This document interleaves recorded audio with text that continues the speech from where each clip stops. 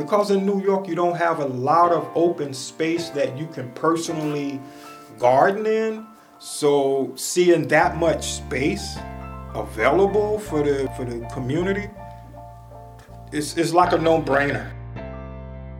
And they were like basically demanded that our community group beautify the street. They were like, no, how much money do you need? And that's not what we're about. We're not about like contracted labor. We're about building power and respect for our community. There's families on that street, and the way they walk home has changed. Like now they don't skip that corner. Can't be selfishly thinking, well, at least they're not coming for us. No, they're coming for us. You know, they're coming for all of us.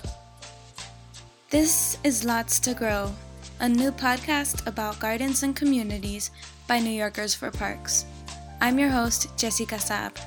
Join us this summer